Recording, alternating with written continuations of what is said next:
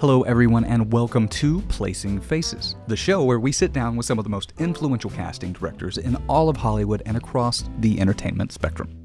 I'm your host, Charlie Chappell, and today we're going to be talking with Denise Chamian.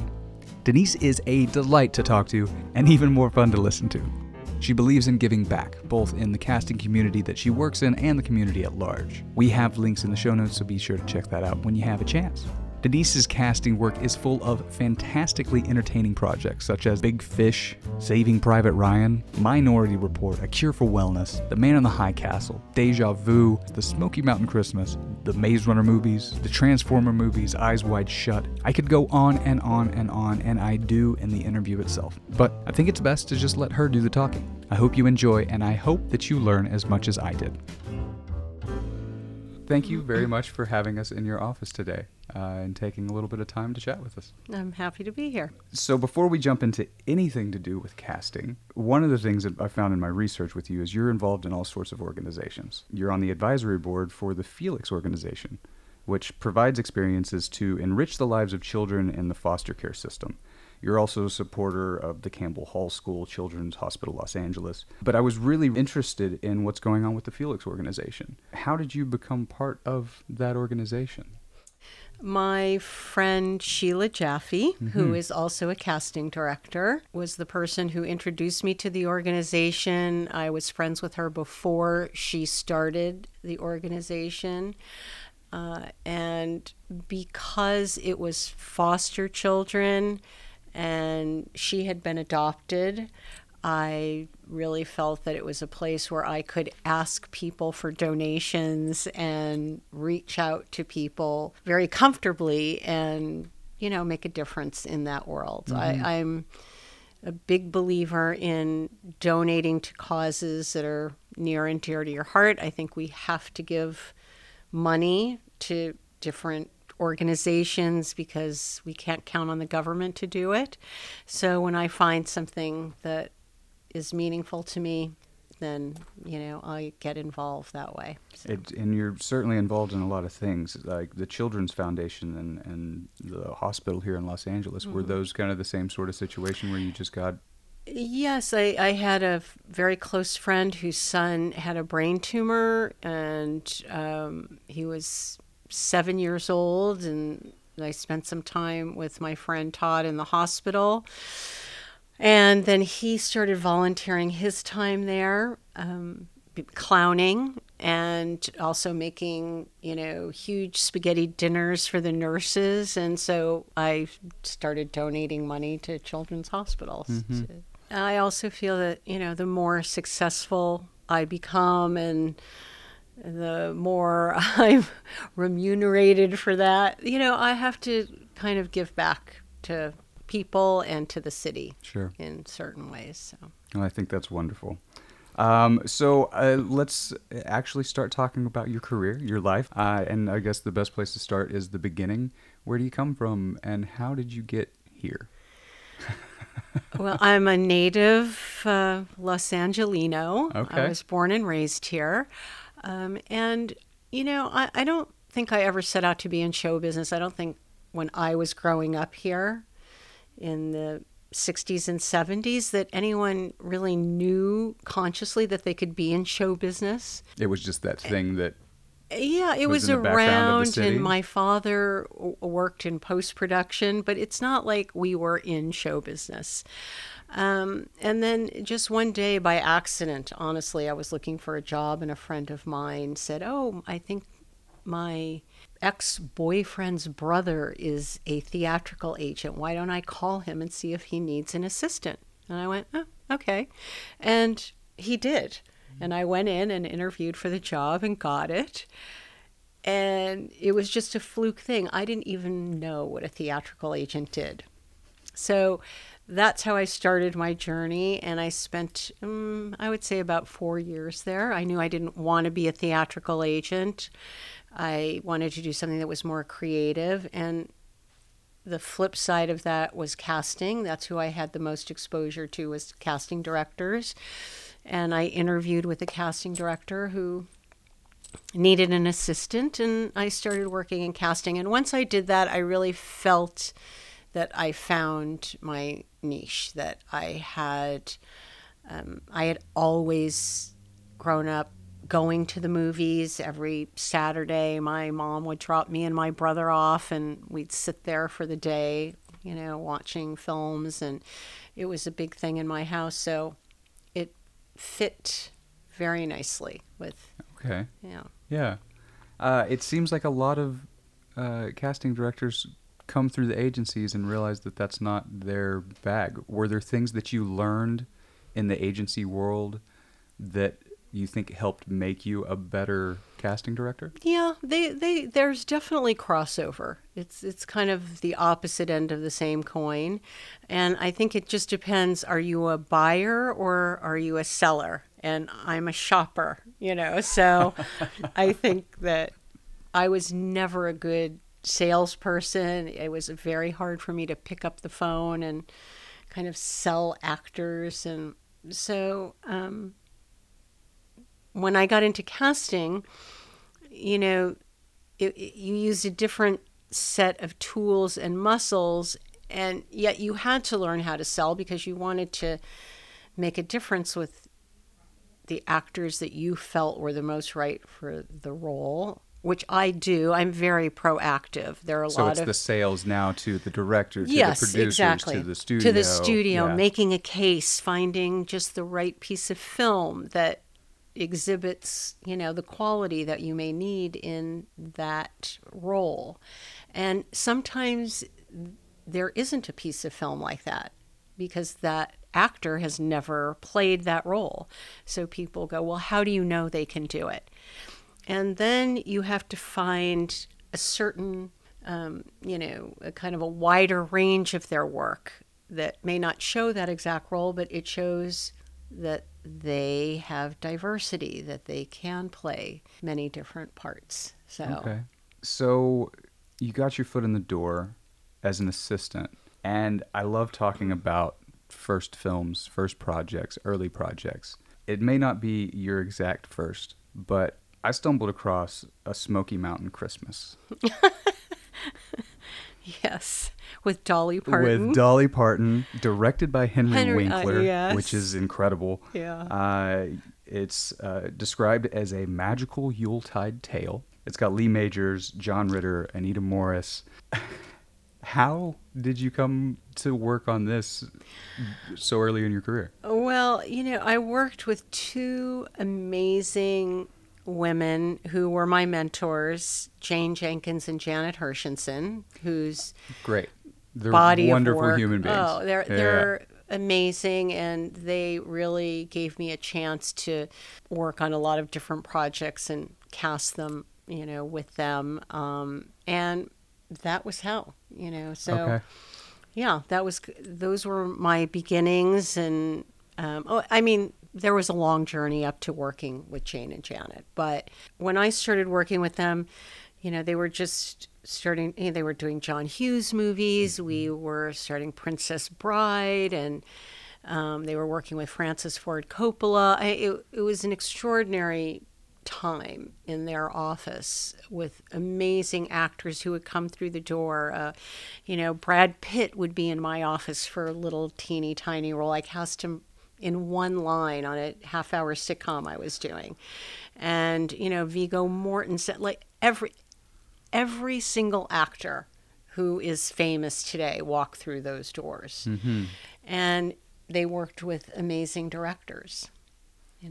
At one time they went on a worldwide trip. They said, I had been working there a couple of years ago. We're leaving. We're going to take off for 2 months or a month, and we're going to travel around the world. And I went, okay, great. And they're going, you're going to hold down the fort, and everything is pretty much done. I'm like, fine. On that day, I had a call from Fred Roos, who was working on a Francis Ford Coppola movie, and say, we need to cast this. And then John Hughes, who said, you need to come to the set and bring me 5 actors because we need to cast this role. And there was some other movie that I can't even remember, that the same thing. And this was the day they left. Trial by fire. That's what it is, yeah.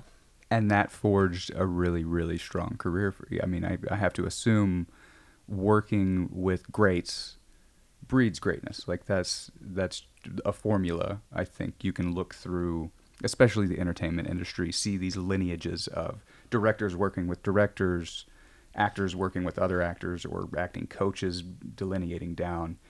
And I'm starting to see that with casting directors, because, you know, the whole premise of this show was not many people know much about casting directors. Right. And we want to open up the world to that. And we're starting to see that.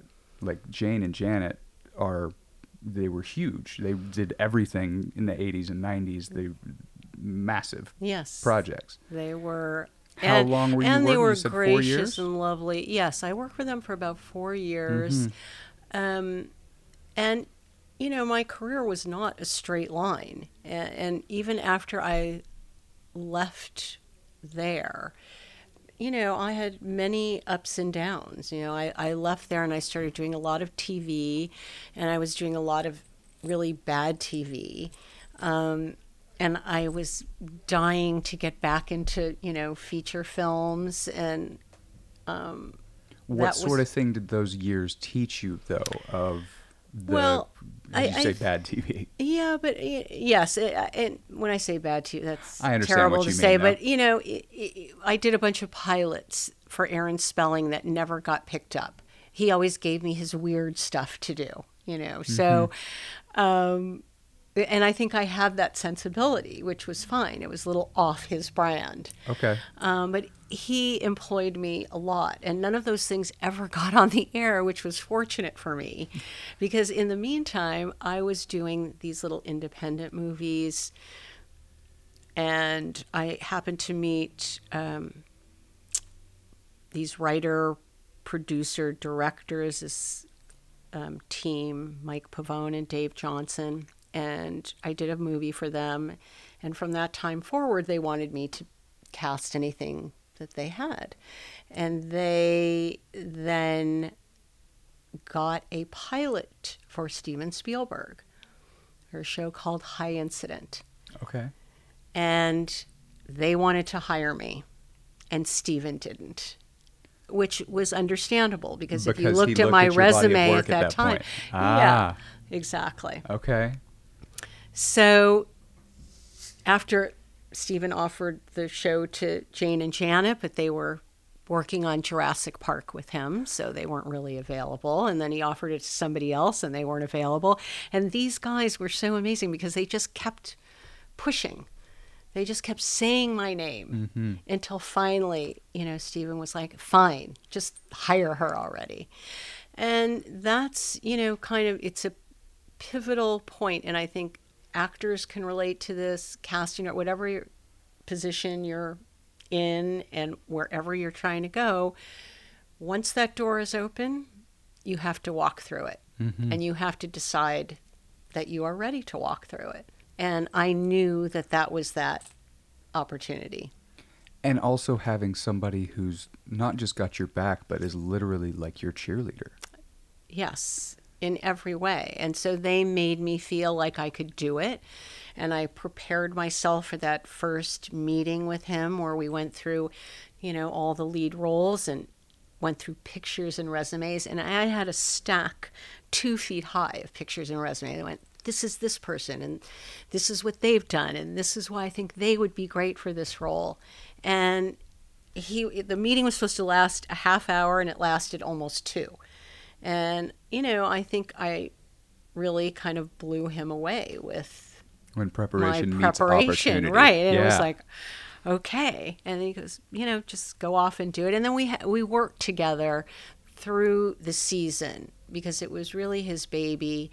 And he was around all the time, and we did all the casting together for every episode. And some weeks there were 45 roles that we had to cast. In a week? It was it was a show that was in many ways very much ahead of its time, kind of shot on the street, a lot of real people that were actors, but they may not have been great actors, but they were perfect for the part. Okay. You know, because they were portraying the 7-Eleven guy or whatever it was. So we had a lot of fun doing that. And then he was the person that introduced me to Gore Verbinski, to do Mouse Hunt. Mm-hmm. That was the first meaningful, kind of successful feature that you had done. Mm-hmm. Okay. Yes. And what kind of lessons did you take into that from all of the things that came before? Well, I think, again, it's just, I don't know. I think you walk into these things, and I still do, with fear. It's just... Still? Yeah, still. Every project I start, I am fearful. I am like, oh, I can't do this, and how am I going to do this?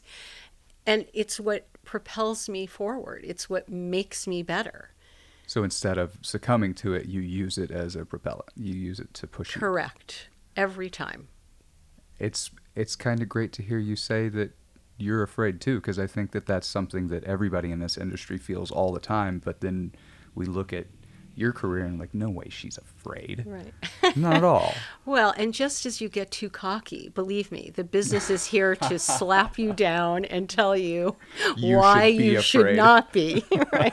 So, yeah, and I think of course, having that experience with Steven, and he said, I'm going to make you a feature film director, casting director.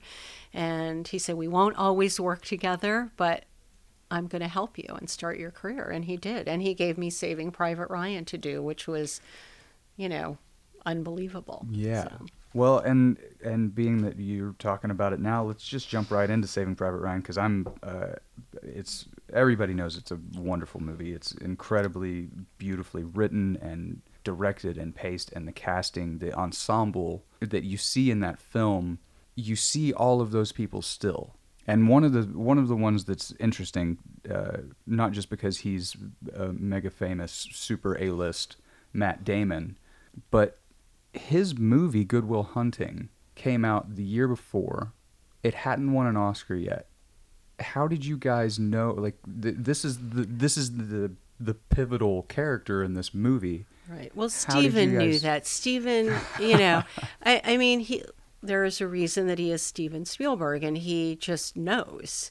And I think the people who are great in this business, they have a gut instinct that you cannot define, and you can't quantify it. It just is. And, he's able to make decisions about people in a second, about actors. He can see a performance, for 30 seconds and go, that's perfect, that's it. And he won't even need to see anyone else. And then he knows when it's not right. So I think those things, I think he taught me a lot about being true to yourself and using your gut to go with things and not be afraid of that. Is that something that you can learn? I don't know if it is, because I've worked with a lot of directors who don't have that, who are very, okay, that was great, these people are fine, now let's see more people, or that person was great, who else is there? And once you get into that, that's when I come across those directors, I never work with them again. Out of your choice, or usually out of my choice, and sometimes we know we're not a great fit, and it's not that I won't bring somebody as many choices as they want, but you can cast something for years and keep looking for somebody, and you have to know that if there are 3 great people, they're all going to be different, but they're all going to be great. So I feel like great directors that I've worked with, they know it, they own it, and they're not afraid to cast that person. Yeah. And I feel the same way. I mean, directors have asked me, how can you be so sure? How do you know this? And I just know. And so I feel very confident about saying that I know. Did you develop that, or have you had that? No, I think I've always had that. I think people who know me personally will say that I'm like that in everything. Okay. You're just decisive. Life. Very decisive. Okay. And I know what I like and I know what I don't, and I think I know what's good and what isn't. Well, and that's one of the things that I think, another thing that we've stumbled across, the idea that the taste of a casting director is one of the main things that they have to trade on. Correct. So with you growing up here in Los Angeles, watching movies every Saturday, what are some of the things that you contribute to your tastes? Are there things that you watched early on that you identify with still today? Yes, probably. But I think, there were only certain things. I mean, it was a very small pool of movies or TV shows that were available to you. And so you kind of watched everything. So I think taste can be refined, certainly. I don't think I started out with the taste that I have today in the same way. I think it gets developed to a different place. But I think people that don't have it. Okay. Yeah. It's why certain casting directors get an opportunity to do certain projects. It's why certain actors get the opportunity. Does that sound egotistical? No, I don't mean not at for all. it to be, because I don't think so. I mean, I certainly don't feel that way about my work. I just feel that I know what I like, and Absolutely. I don't think it's egotistical at all. I think it is the truth of the situation. There are people who have more refined tastes, who look at certain things. Like, if you ask Maria, ask anybody who's listened to this podcast so far, I like everything. I watch everything. I love it all. I love movies and television. I can be critical, certainly, but also I'm from the Midwest. Like, I grew up on sitcoms. I grew up on procedural TV shows. I grew up on all sorts of things that people here, some people that I know in LA, just turn their nose up to because it's not, Oscar contention. Right. And that's fine. You're our favorite audience. Yes, absolutely. Right. Like, the people back home are the people who are watching everything. Right. Because there's a beauty in sometimes just escaping. Yeah. You're not jaded or cynical about it. Yeah. Absolutely not. Like, Transformers, the whole series would not exist if everybody was jaded. Right. That's true. It's fun. Yeah. It is fun. It's fun. And actually, Michael is one of my favorite directors to work with. Why is that? Well, I think, we've worked together for so long, and he's such an interesting, complicated guy. And in the beginning, and I'll say this, you can, if you're listening, Michael, you know this, I had a hard time with him. I just hated him. I didn't want to work for him anymore.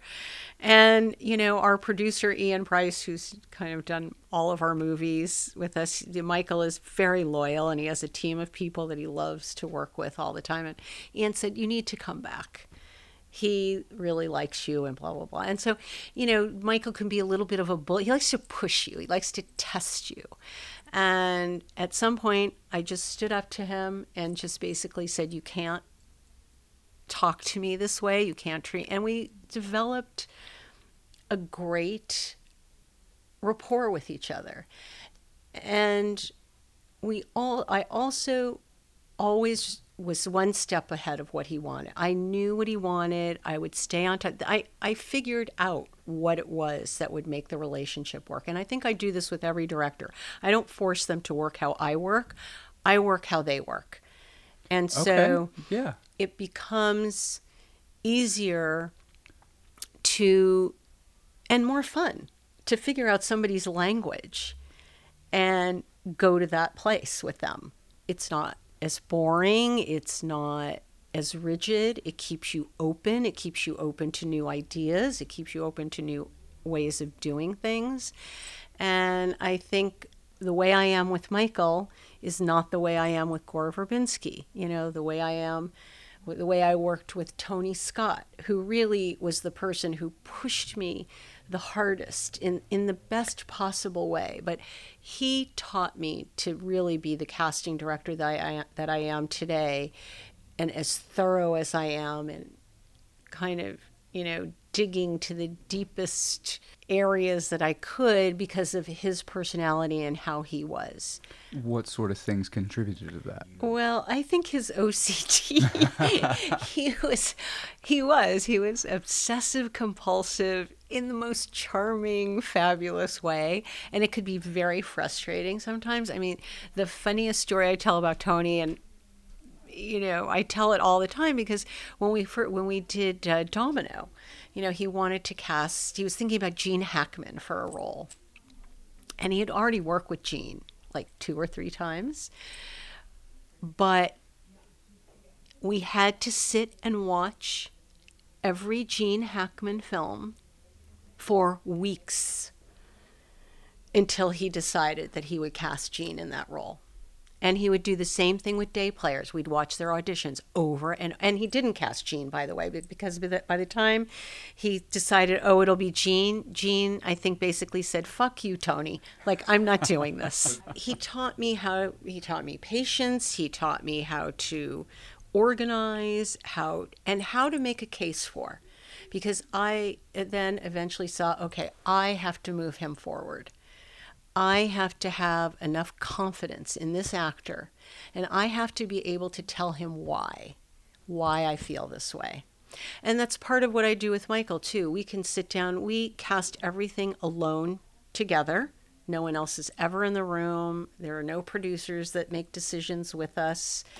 And it comes down to trust and taste. And Michael has very good taste. If you give him the best actors, he will pick the best actors. And the fact that we can just do this together makes what I do joyous, because most of the time you have 15 other people who want to make the decision with you. And when I work with Michael, it's just the 2 of us. Okay. And you get to It feels more like a collaboration between the 2. The cast, and he trusts me, and he'll ask me, "Who do you like? Who do you want to cast?" And I always have an idea of who it is, but then I have to explain to him why. I have to show him the right film, and I have to make him, kind of see my point of view, or I know his point of view. He'll tell me what he wants, and then I have to find that and bring it to him. Yeah. So another, let's say, enigmatic director that you've worked with is Mr. Stanley Kubrick. Mm-hmm. You worked on Eyes Wide Shut. Another incredible movie. You cast Tom Cruise, Nicole Kidman, Alan Cumming, Lily Sobieski. Well, I didn't. Some of those people came with the film. Tom and Nicole came with the film, But I have, I have a million questions about this film in particular. But we'll narrow it down to one. How did you come to be a part of this film in the first place? So I was working on, and I want to remember the time period. Or maybe it was shooting. Maybe Saving Private Ryan was already shooting, and Stephen called me and said, a friend of mine called me and he needs a casting director. Do you know who Stanley Kubrick is? And I went, yes, I do. And he goes, well, he's having trouble finding a lot of the roles that he needs to, Americans that he needs to cast. And I told him he should have you cast those roles for him here. And I said, okay, great. I would love to. And he said, well, he wants to know, how much you would charge. And I went, I have no idea. I said, whatever you think, Stephen. I'll do it for free, honestly. And he said, no. He won't. No, you can't do it for free. Just give me an amount. And I said, okay, fine, $10,000. And he goes, okay, fine. I'll call you back. So he negotiated the deal with Stanley, and he called me back and he said, okay, somebody from Warner Brothers is going to call you or whatever. And I'm like, fine. And he goes, and then Stanley will call you. So I never had a script. I never saw a script. I cast the roles that I cast by talking to Stanley on the phone, him telling me what the role was, the type he was looking for, and explaining the scene to me.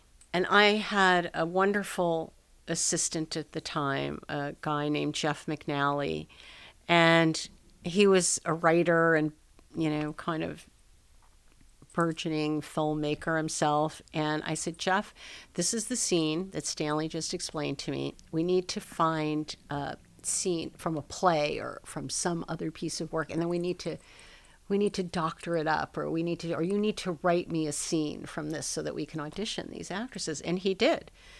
So we developed our own scenes that were as close to what Stanley had told me as possible. And we had actors come in and audition, and then we sent them to him. And, at that time, everything was on VHS, and it had to get packed up, and it had to get FedExed to London, where he would watch it and then tell me who he liked. So one of the things about Kubrick that I love, one, that he's just this super hyper intelligent, really thorough filmmaker, all about the details of everything. One of my favorite quotes about him, and I think it was a documentary that Tom Cruise did the voiceover for, he said he never knew what he wanted, but he knew what he didn't want. Was it that way when dealing with him, with working with him? Or was it because of the distance at that time, because you're dealing with him in London, was it a little bit more clean of a back and forth between the two of you? I think he knew what he wanted to some degree.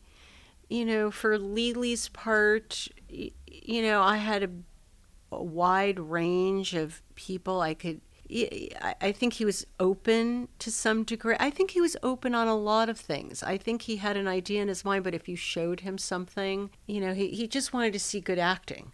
And you could engage him in any conversation. I mean, he was very chatty if he had time, and, he would answer any question. We talked about some of his films, and he was very forthcoming. He liked to talk about that. And, no, I think he was.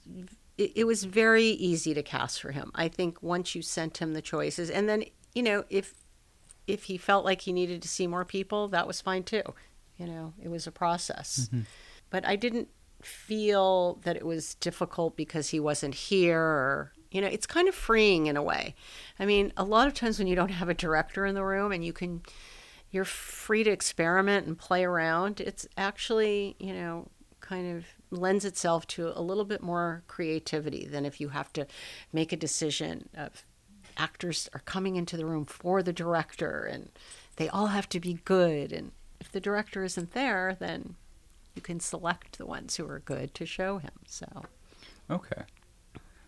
So with all of these fantastic directors that you've worked with over the years, do you see any tying factors that contribute to either their success or their just ability to tell stories on that level? Yes, definitely. I think the best directors I work with all have the movie in their head. They know what they want. The vision is there. You see things on the screen that were never in the script that you just go, oh, wow, that was in his head when he cast this person or when he chose this location. And I think all those directors have that confidence mm-hmm. and that vision. Are there any tying factors? Because to the same point of you working with all these top tier directors, you've worked a lot of times with a lot of different actors on at that tier. Do you see any tying factors with these actors who keep getting cast? Yeah, you know what? I think that for the most part, because there are many different reasons why people become movie stars, but I think they are truly talented. I think they're good actors. And they know what parts they should play. They know what parts they shouldn't play. So there's an awareness of self there. I think there is. I think I've seen a lot of A-list actors pass on roles that they didn't feel they were right for. And most of the time, I have agreed with their decision, and I've understood why they've passed. But I think the talent comes through, and I think also it's facile. They're facile. It's not hard for them to become that character. For instance, when I was working with Denzel Washington on The Great Debaters, it was so great to work with him as a director and him being an actor and watching him direct the actors. And, he would pick up the sides and he would read with them, and you would see that like the words just came out of his mouth without any effort and without him studying it or trying. He would just read it off the page and you could film it. And I think that is part of what makes people who are at that level the stars that they are. You don't see them acting. They're not acting. They become that character. I love that. So another couple movies that I want to talk about. What are we at? Right? Kill you on all of your time today. So another one that you worked with Mr. Spielberg on, and one of two projects that you've worked with that are Philip K. Dick stories, is Minority Report. Mm-hmm. An incredible movie. I love Philip K. Dick. I love what he was able to introduce to science fiction in general. First, I'm curious, are you a bit of a nerd when it comes to these things? Are you like, so, because I went back and I reread. No, the answer is no. Okay. It's all by chance. Is it? Okay. It because really you've is. worked on multiple Philip K. Dick. You work on a lot of science fiction. It's all by chance. When I met his daughter for Man in the High Castle, she said, I think you could be the casting director who's worked on more things that my father has written. And that could be true. Yeah. Yeah. Well, with this one, I went back and reread the short story that it's based off of. And it got me to thinking about the process of a casting director when you're dealing with something that has previous iterations, that has a background to it. How much are you going back and looking at what was before? Never. You're just dealing with the script. Yeah. I don't want to see, if I haven't seen, like when I did Pelham 1, 2, 3, yeah. I had never seen the original, and I didn't want to go back and look at it because I didn't want that movie to inform what Tony and I were doing, because we were doing, it was a different movie. Okay. So I don't, sometimes I read the book. When I did Water for Elephants, I read the book. There are a lot of times I'll read the book because I think you get a deeper understanding of the characters from the book. And a lot of times, it lets you into a place in their character that you're not going to find in the script, that helps you find the perfect person for the different roles. So, well, and with this one too, you worked with Spielberg. This was the third time, I guess, you had worked with him. You did the series, the TV series, and then Saving Private Ryan, and Minority Report. Right. How is it that you've created return customers, if you will? People who come back to you and say, I loved what you did on that. Do you think there's anything that you do? Yeah, I think it's a combination of things. Besides doing well at your job. Yeah, I think, like with Gore, I met Gore because of Steven, and we've worked together ever since. And, we've also become friends over the years. And some of it is a personality thing. Some of it is just somebody that you click with and you want to be around. The other thing is a trust factor, where they know that you are going to bring them the best people, that you have the taste that aligns with their taste.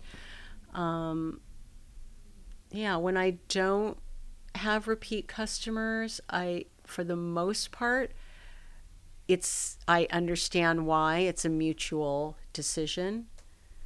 Not in Steven's case, but he told me early on that we would not work together on every single thing. That's how he is. And that was great. He gave me the gift of my career at the level that it's at today. So, I mean, the introductions to other people, that's... Yes. And having those movies on my resume, as a calling card. Mm-hmm. So, I think and now I have the luxury of, I work with the people who I want to work with. And it's great. And so the older I get, the more comfortable I feel in my skin, and, a little less fearful. Little less. I can imagine so. Yes. So another one that you've done here recently was A Cure for Wellness with Gore Verbinski. Mm-hmm. Stars Dane DeHaan, Jason Isaacs, Mia Goth. It is this genre-bending kind of gothic folk nightmare kind of a film. Right. It's beautifully directed. It's gorgeous. Like, every frame in that movie is a painting. I want to talk a little bit about Dane here. Mm-hmm. So I'm curious, one, how you landed with him as the lead of A Cure for Wellness. Well, I think, this speaks to a much longer, deeper conversation about how people get cast, which... Well, let's have that conversation. It's beautiful, and it's frightening, and it's disheartening all at the same time. I think in this case, we started with a huge laundry list of every star and every person in the age range who I thought was right, and every person who we thought the studio would have to see, that, their name on a list or whatever. And as Gore always does when we start out, he just thinks, he just makes me laugh, because he's like, there's no one on this list. There's no one. There's no one. No one on the list. No, none of these people are right. Like, hopeless. Okay. So we'll go through. Let's go through. Let's sit down together and go through it. So we go through, and then we pare it down to maybe these 7 people are right. Okay. But then they're not right at all. No, none of these people are right. And I'm like, okay. Let me show you some film on some people. Let me show you some film on this guy, Dane DeHaan. He goes, well, he looks right. He's the one who looks the most right. I'm like, fine. So I show him film on Dane, and he goes, he's amazing. I'm like, yes. He goes, he's fantastic. Fine. What did I want you to show meet him? with him. All, like a little smattering of all of his work. Mm-hmm. Okay. Because again, there was nothing that was, exactly what this character was, but he could see that with the range that he had from the different things that he had done, that this was a real actor. So that was it. And then they sat down and met, and that was it. Okay. Yeah. I think for me, what he does well is stretch to fit some of these characters. And there are certain actors out there who get a chance to stretch. Mm-hmm. It's few and far between. Everybody thinks that they can play everything. But like you said earlier, knowing what you can do and what you can't is important. But there are those who can stretch. What do you think it is that contributes to an actor's ability to stretch and meet certain roles that seem different than who they are in real life, or that are different than what they've played before? I think that's an innate talent. And that's what's it's just like a gymnast. What makes somebody able to actually be able to stretch? An Olympian or right. Yeah. It's the same thing. I don't have it. Somebody else doesn't, but somebody else is, they're just born with it. And they can also develop it too over the course of time to some degree. I mean, I think you can always get better and hone your craft and work at your craft if you really want to. Well, and I think another good example of it is, so you did 13 Hours, which was another Michael Bay production, and you cast Jim from The Office, John Krasinski, as a military guy, also, which you've never seen him before, right. And now he's doing more roles in that direction. I know. That's the best, kind of story and lesson for actors, and especially actors of his ilk. And what do you mean by his ilk? Well, because he was kind of this TV star, right? And very likable and lovable, and you could see that he had talent, and he was fun. And one thing I know about when I cast with Michael, there are a few things that he loves humor. When an actor has, a sense of humor. And so everyone I cast underneath, even if it's the most dramatic role, I need to know that they have a sense of humor or that they can do comedy, because he's always going to want to ad lib or throw something. He wants to infuse that into the character. So when his agent brought him up to me, and I knew that Michael, he liked him as an actor because, too, that's the other thing with working with somebody for so long. You have a history together of, who people like and who they don't. And so there's a little bit of a shorthand. So I said, look, John could be great for this part, but there is no way that Michael's going to hire him unless he auditions. And he's not going to see him in person because he never does. He doesn't see them first. They always read for me first. And so it was, a little bit of a negotiation to kind of get him to do that. And I said, look, I promise him one thing. If he comes in with me, we will do it until we get it right. And he feels good about it, and I feel good about it, and I can help guide him to the performance that I know Michael wants. And that's how we're going to do it.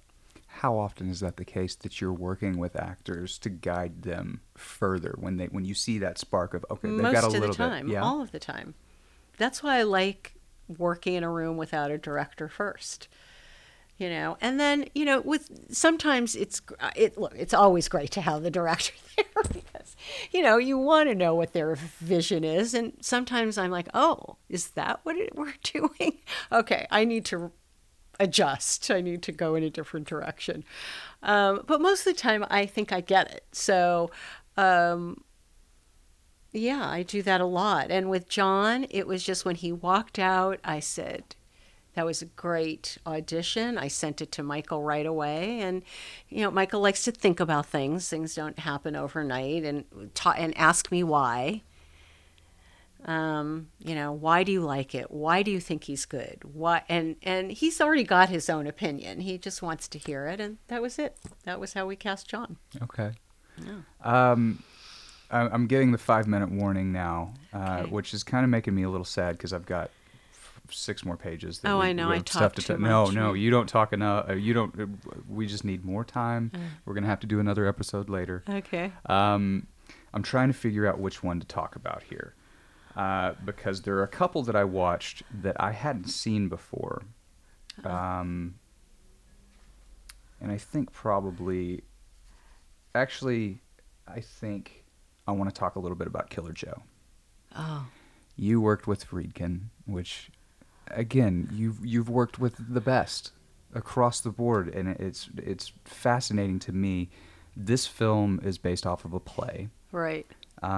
You've got Matthew McConaughey, Emile Hirsch, Juno Temple, Thomas Hayden Church, Gina Gershon, an incredible cast, all actors who I adore. And you've got McConaughey, who's coming off the heels of The Lincoln Lawyer, which is the thing that kind of brought him out of the idea of, the all right guy. Right. How did you come to him as this very dark character?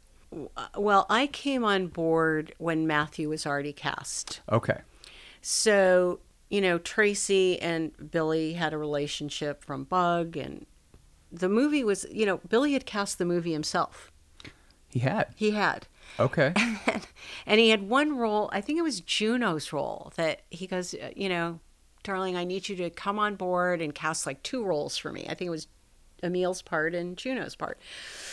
And, I said, okay, because everyone else was cast. And then little by little, like everybody fell out of the cast except for Matthew. Mm-hmm.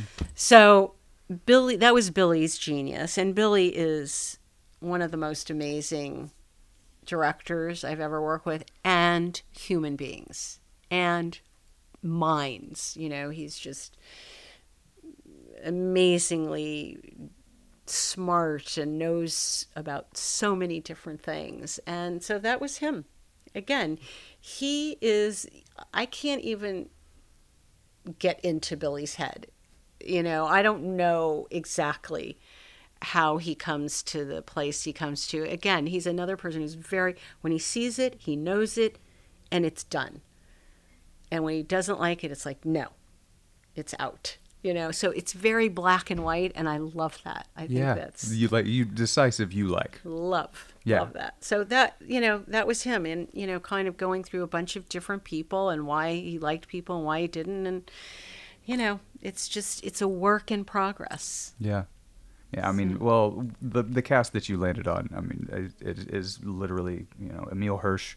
The movie he did, Into the Wild, is the reason I'm here in Los Angeles. Oh, really? Juno Temple is incredible actress. Yeah. She doesn't get enough credit.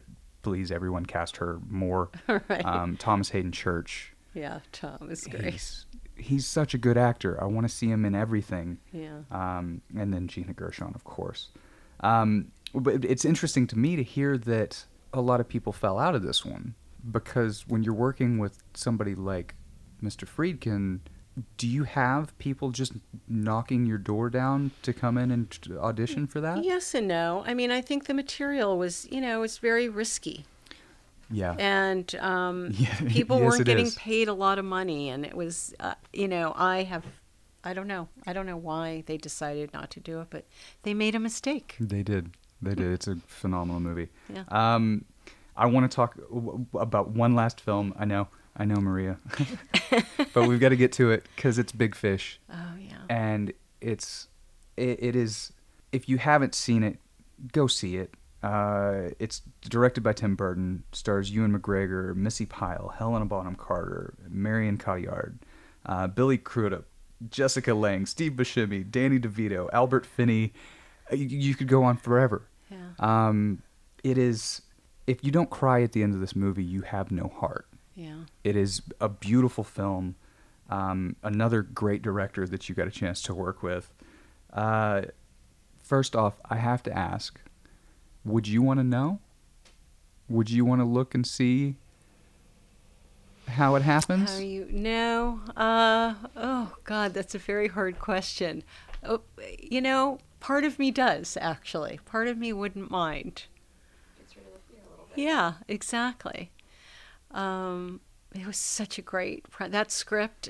After the first table reading, we were all crying hysterically. It's just always so moving, even just at a read through. And even just when it's a bunch of people around a table. Yeah, exactly. Mm-hmm. I love that film, and again, Tim's vision and the heart that he brought to it was extraordinary, and his taste in actors is extraordinary, and he's a true visionary in every way.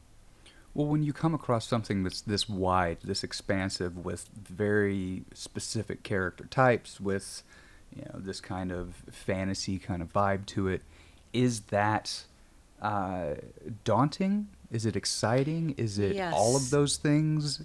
Yes, very challenging. And also there were 3 different time periods. So it was, and of course we had the best people working on the movie. So when everybody is doing their jobs, the ADs, everybody is giving you the right information and working together, it all comes together. But it was daunting to put that cast together. And how long was the casting process on that one?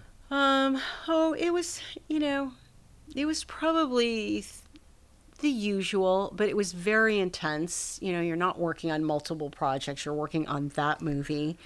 You're going to Alabama and, working on the small parts and helping to put that together with the local casting director. And, it's just you immerse yourself in that world with those actors and people that can play both periods of time. It was just a really great experience, mm-hmm. and it's one of the movies that I'm the most proud of. Well, so. and you should be. It's incredible.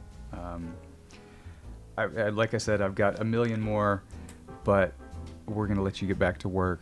Okay. Thank you so much for taking the time today. It's my pleasure. It's been a lot of fun. Thank you. I am going to go watch Big Fish now. And for the record, I definitely want to know. Did something we say pique your interest, but you didn't get a chance to IMDb it or write it down? Check out our website, placingfaces.com, for links to everything we talked about in the episode show notes. Also, please like, comment, subscribe, love, heart, thumbs up, and share the show. I think you really want to deep down inside, so let yourself. You'll feel better after you do. Tune in next week when we have a special episode of our series geared towards the Artios Awards. Placing Faces is powered by Collaborator.com, a media production service connecting media professionals to companies, brands, and agencies, allowing you to scale your production based on your needs. Video professionals find work and companies save money. Do you want to be a casting director? Or do you have a project that you need casting for? Check out our partners, the Casting Society of America, for more information. They have introduced us to so many of our guests while serving as a hub of information about this branch of the film industry. To learn more about the society and what it takes to get into casting, you can visit castingsociety.com. Thank you so much for listening, and be well.